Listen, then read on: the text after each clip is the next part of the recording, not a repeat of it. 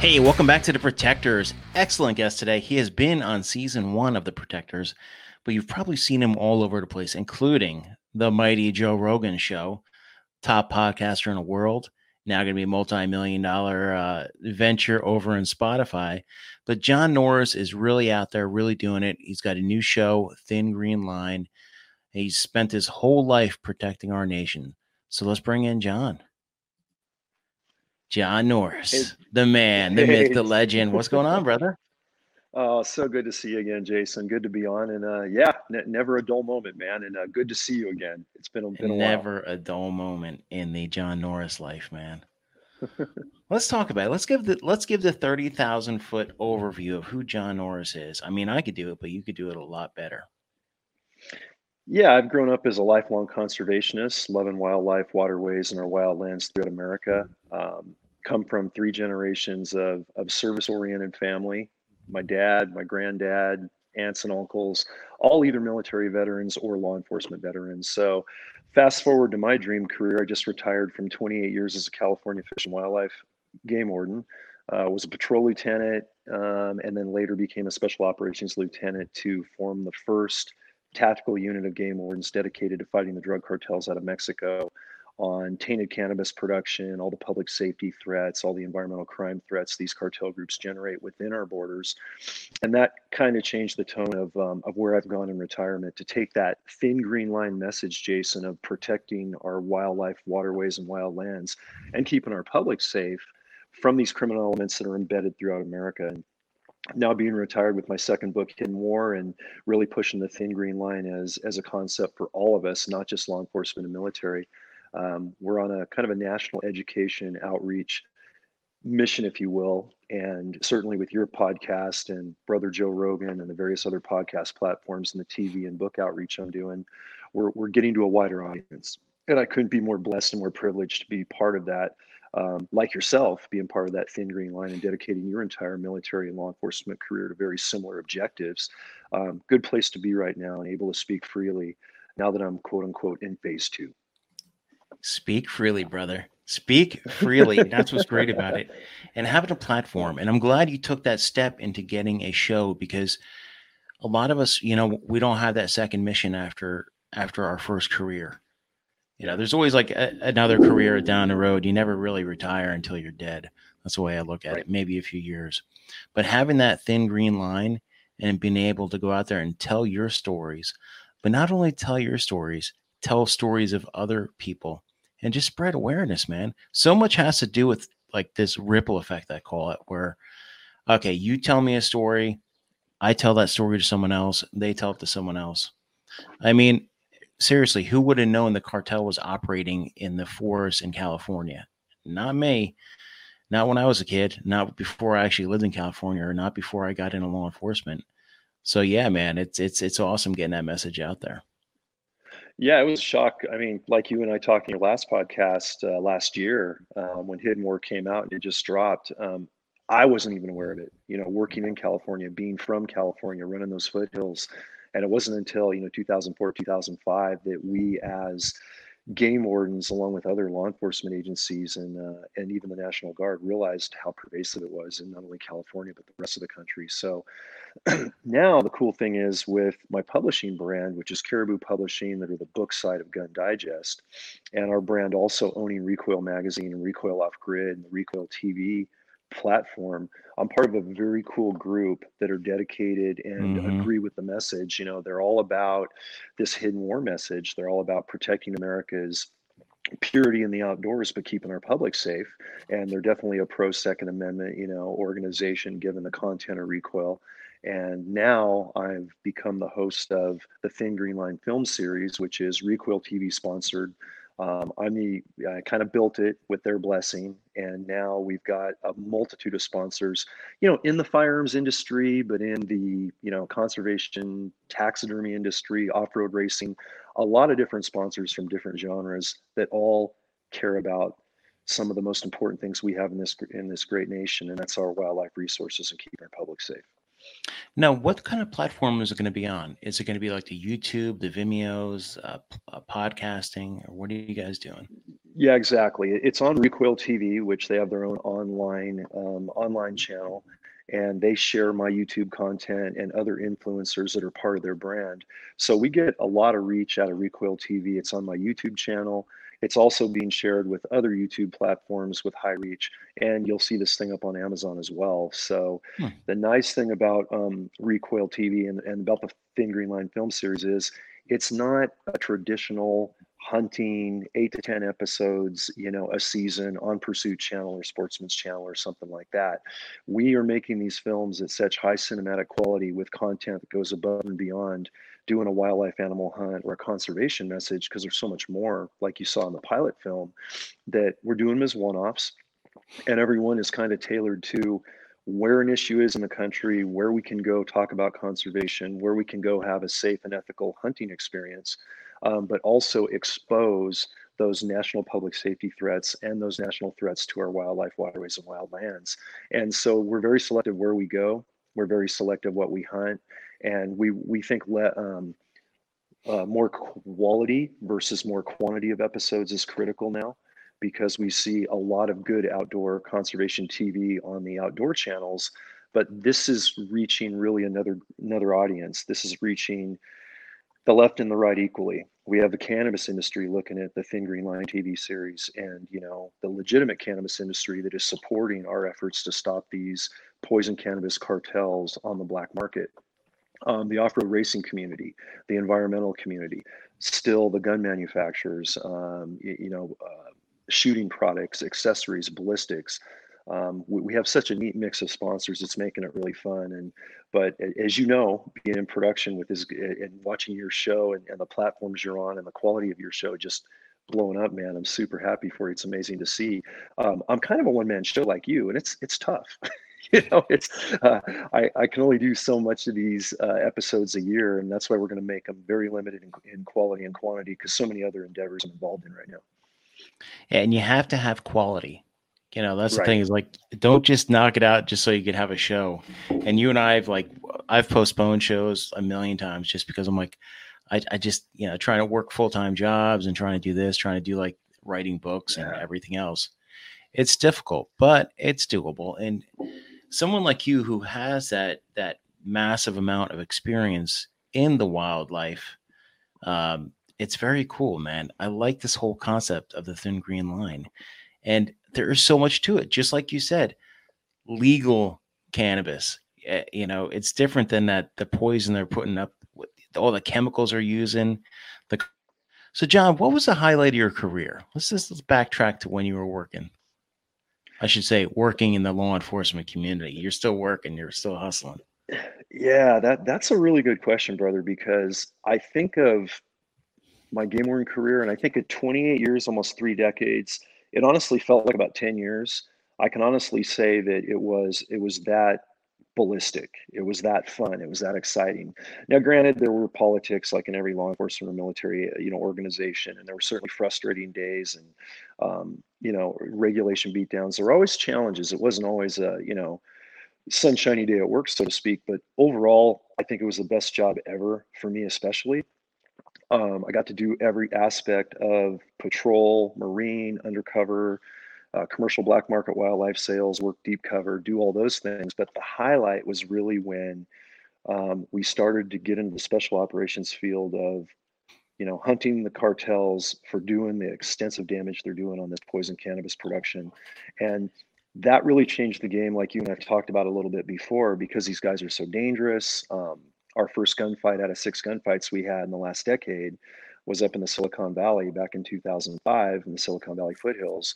And my partner game warden was shot during an ambush by an AK-47 and had 4 holes through his legs and almost did not survive that ordeal while we waited 3 hours for an air rescue. And those type of attacks in that type of environment, for tactical team members and SWAT members and different people we were working with at the time was really unheard of. So that changed the game for me, having kind of a tactical background and being a firearms guy and a trainer and things like that. But that phase from 2004, 2005, all the way till I retired at the end of 2018 were definitely the highlight. And I think the pinnacle, which was a real joy and a real privilege, was being one of the co-founders and kind of a plank owner of building up the first dedicated game warden tactical unit and sniper unit with advanced canines and tactics and kind of the best officers in the agency that were really good at doing this type of work. So the last 6 years were the busiest, but they were also the most enjoyable because I got to work with absolutely the best people I could have dreamed of, and that was definitely a highlight. Yeah. It's such a badass career, man. That's one thing I miss. I miss being in the woods as a border patrol agent. I miss being up in the mountains. Miss hiking, and getting paid to do that for almost 3 decades is it's just an awesome thing, man. It really is.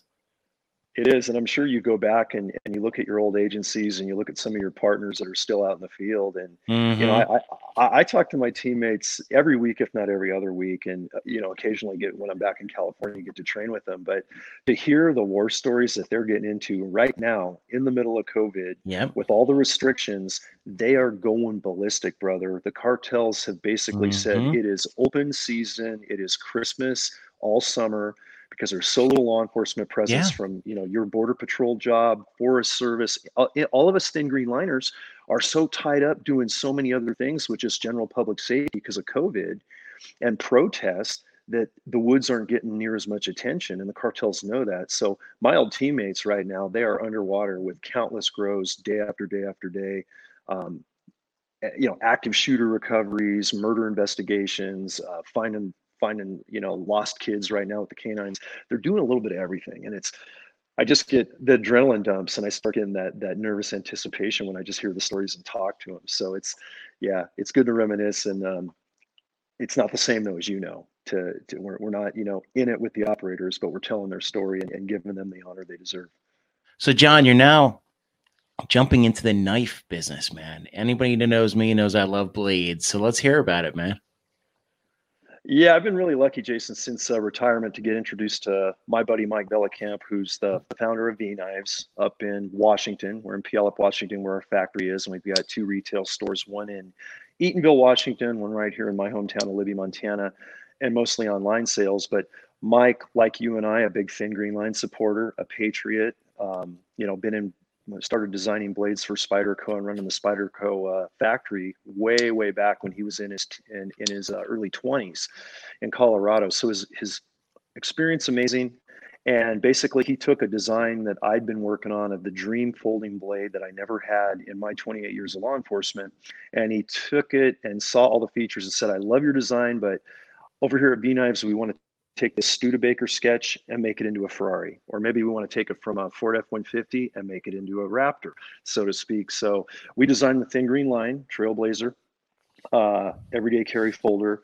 This is the black handle one and the thin green line scale runners, as you can see, to give it that thin green line look. We have serrated and non-serrated blades. I personally carry a partially serrated blade, like you see here in the image, just because we're cutting through things like wire and vines and everything else, so we don't want to dull our D2 steel, really razor sharp blade. The knife also has a seatbelt cutter, emergency harness cutter with a razor blade, as opposed to using the actual blade itself from the D2 blade, so you never dull it. And in our kits, we have an injection molded box. It's waterproof. It's like a little mini Spyderco or a Pelican case for your blade. We have extra razor blades, all the extra screws that come out of knives constantly, like your belt clip screws, and a tool to do your own repairs. And then we've also got, as I close the blade here, you just might see it here, that little tiny piece of hardened case hardened steel is a nice glass breaker. And in the commercials we filmed for the knife with American Zealot Productions, this thing works like a charm and does not take that much space. It doesn't hinder you, drawing it in or out of a pocket. We have a drop point blade because, being a game warden, a thin green liner, man, we got to have a drop point so you can skin, gut, field dress, as opposed to a tonneau point. Nothing against a tonneau point, great battle blades, but we needed something that I could use for every job out there, whether I'm processing a survival animal that I have to hunt, or I have to fight with the knife, or, I have to cut through vines. I got to cut through a seatbelt, a helicopter harness, whatever the case may be, or I got to break glass to rescue somebody, or someone has to break their own glass to get out of a vehicle. So we're having a lot of fun with it. Retails at $100. I also do some sales for any first responders, any thin green liners, etc. They get 25% off of that. And we also have a OD green handle version that's more operator style for tactical types, again with the same black blade. And we have, for those die-hard non-serrated straight edge fans, we have straight blades as well without the serrations. And that's the thin green line Trail Blazer folder from V-Nives, brother. Oh man, you're killing me. I'm gonna have to go out and buy one now. I will get you taken care of on that. No worries. And yeah. Oh, I love it, man. I love it. Brother, you have had an amazing career, and now you're having an amazing second career. Because it's I can't even really call it a career because you and I both love this stuff. Right. So I don't know if it's really considered a career, but it is. It's work, but it's like it's fun work, man. Podcasts and video and everything, man. Yeah, I think we're both blessed, and I know I was really glad when you reached out last year, and I got to know you and everything you're doing. You're doing some amazing stuff. Thanks, You're brother. still on the job, but you've retired from so many good thin green line professions, either military or law enforcement. Kudos to what you're doing, brother. Thank you for helping spread the word, and thank you for everything that you're doing with the protectors and seeing your show blow up. Because the bottom line is this: if I've learned anything from operations, and my teammates say this every day, and they love to see this message being told as you and I share it, or we share it with our other podcast personalities or on our TV mediums, is the pen is mightier than the sword. Yeah. And I think of all the years since I wrote the first book, going back almost 11 years ago, and all the TV we did and documentaries within agency. And here we are last year with the drop of Hidden War, like you and I have discussed off the recording, and people are going, I had no idea this was going on in America, Lieutenant. I mean, are you kidding me? Oh my gosh. And for the last 11 years, I've been doing exactly what you and I are doing, but on a lesser scale. So yeah, if man, we can get the message out wide and far, we're doing as much good, and we're helping promote a message that the public can get involved in. Other law enforcement, military, first responder, thin green line types, which is just about everyone, because we all love our outdoors. Doesn't matter what background we have. The more we can help prevent the problem, the more we can put funding where it needs to go, the more we can build the teams that need to handle it on the LE side and just keep the public safe for self-awareness. And that's something I couldn't do when I was just pushing a rifle and running a team. And so I thank you for giving me that opportunity to help spread the message. And no, it's the same thing, man. And that's what this whole thing is about. It is about us building a network of good, like-minded people. Hey, Amen. You know what? They don't even have to be like-minded. They just have to believe in one thing: protectors. Right. You know, just protecting our nation, man. It doesn't matter. You know, if you hate our nation, just stay away from me, man. I'm just telling you that right now. And the nation is more than a government. I always tell people that is the nation is not the government. The nation is the people. And I always tell people about the flag, man, because you know how I love my flags. Oh, yeah. It's not about the government. It's about our nation. It absolutely is. And where else do we have the blessings, the freedoms, and the opportunities? Even with the problems we face today that we all want to fix, but we are an imperfect world, we're an imperfect species, and we all think differently. We all have a valid opinion. And everything you just said is it's not about the government, it's not about politics, it's about what the nation entails of these people. And us having diverse backgrounds and diverse perceptions and respecting very different perceptions and opinions and frames of mind within one another, that's what makes this country so amazing. So well said, brother. It's about what we have in this country, and it's about the people, regardless of background or belief. And that's what I think we all need to really push, especially in times that are so divisive like now. Yeah.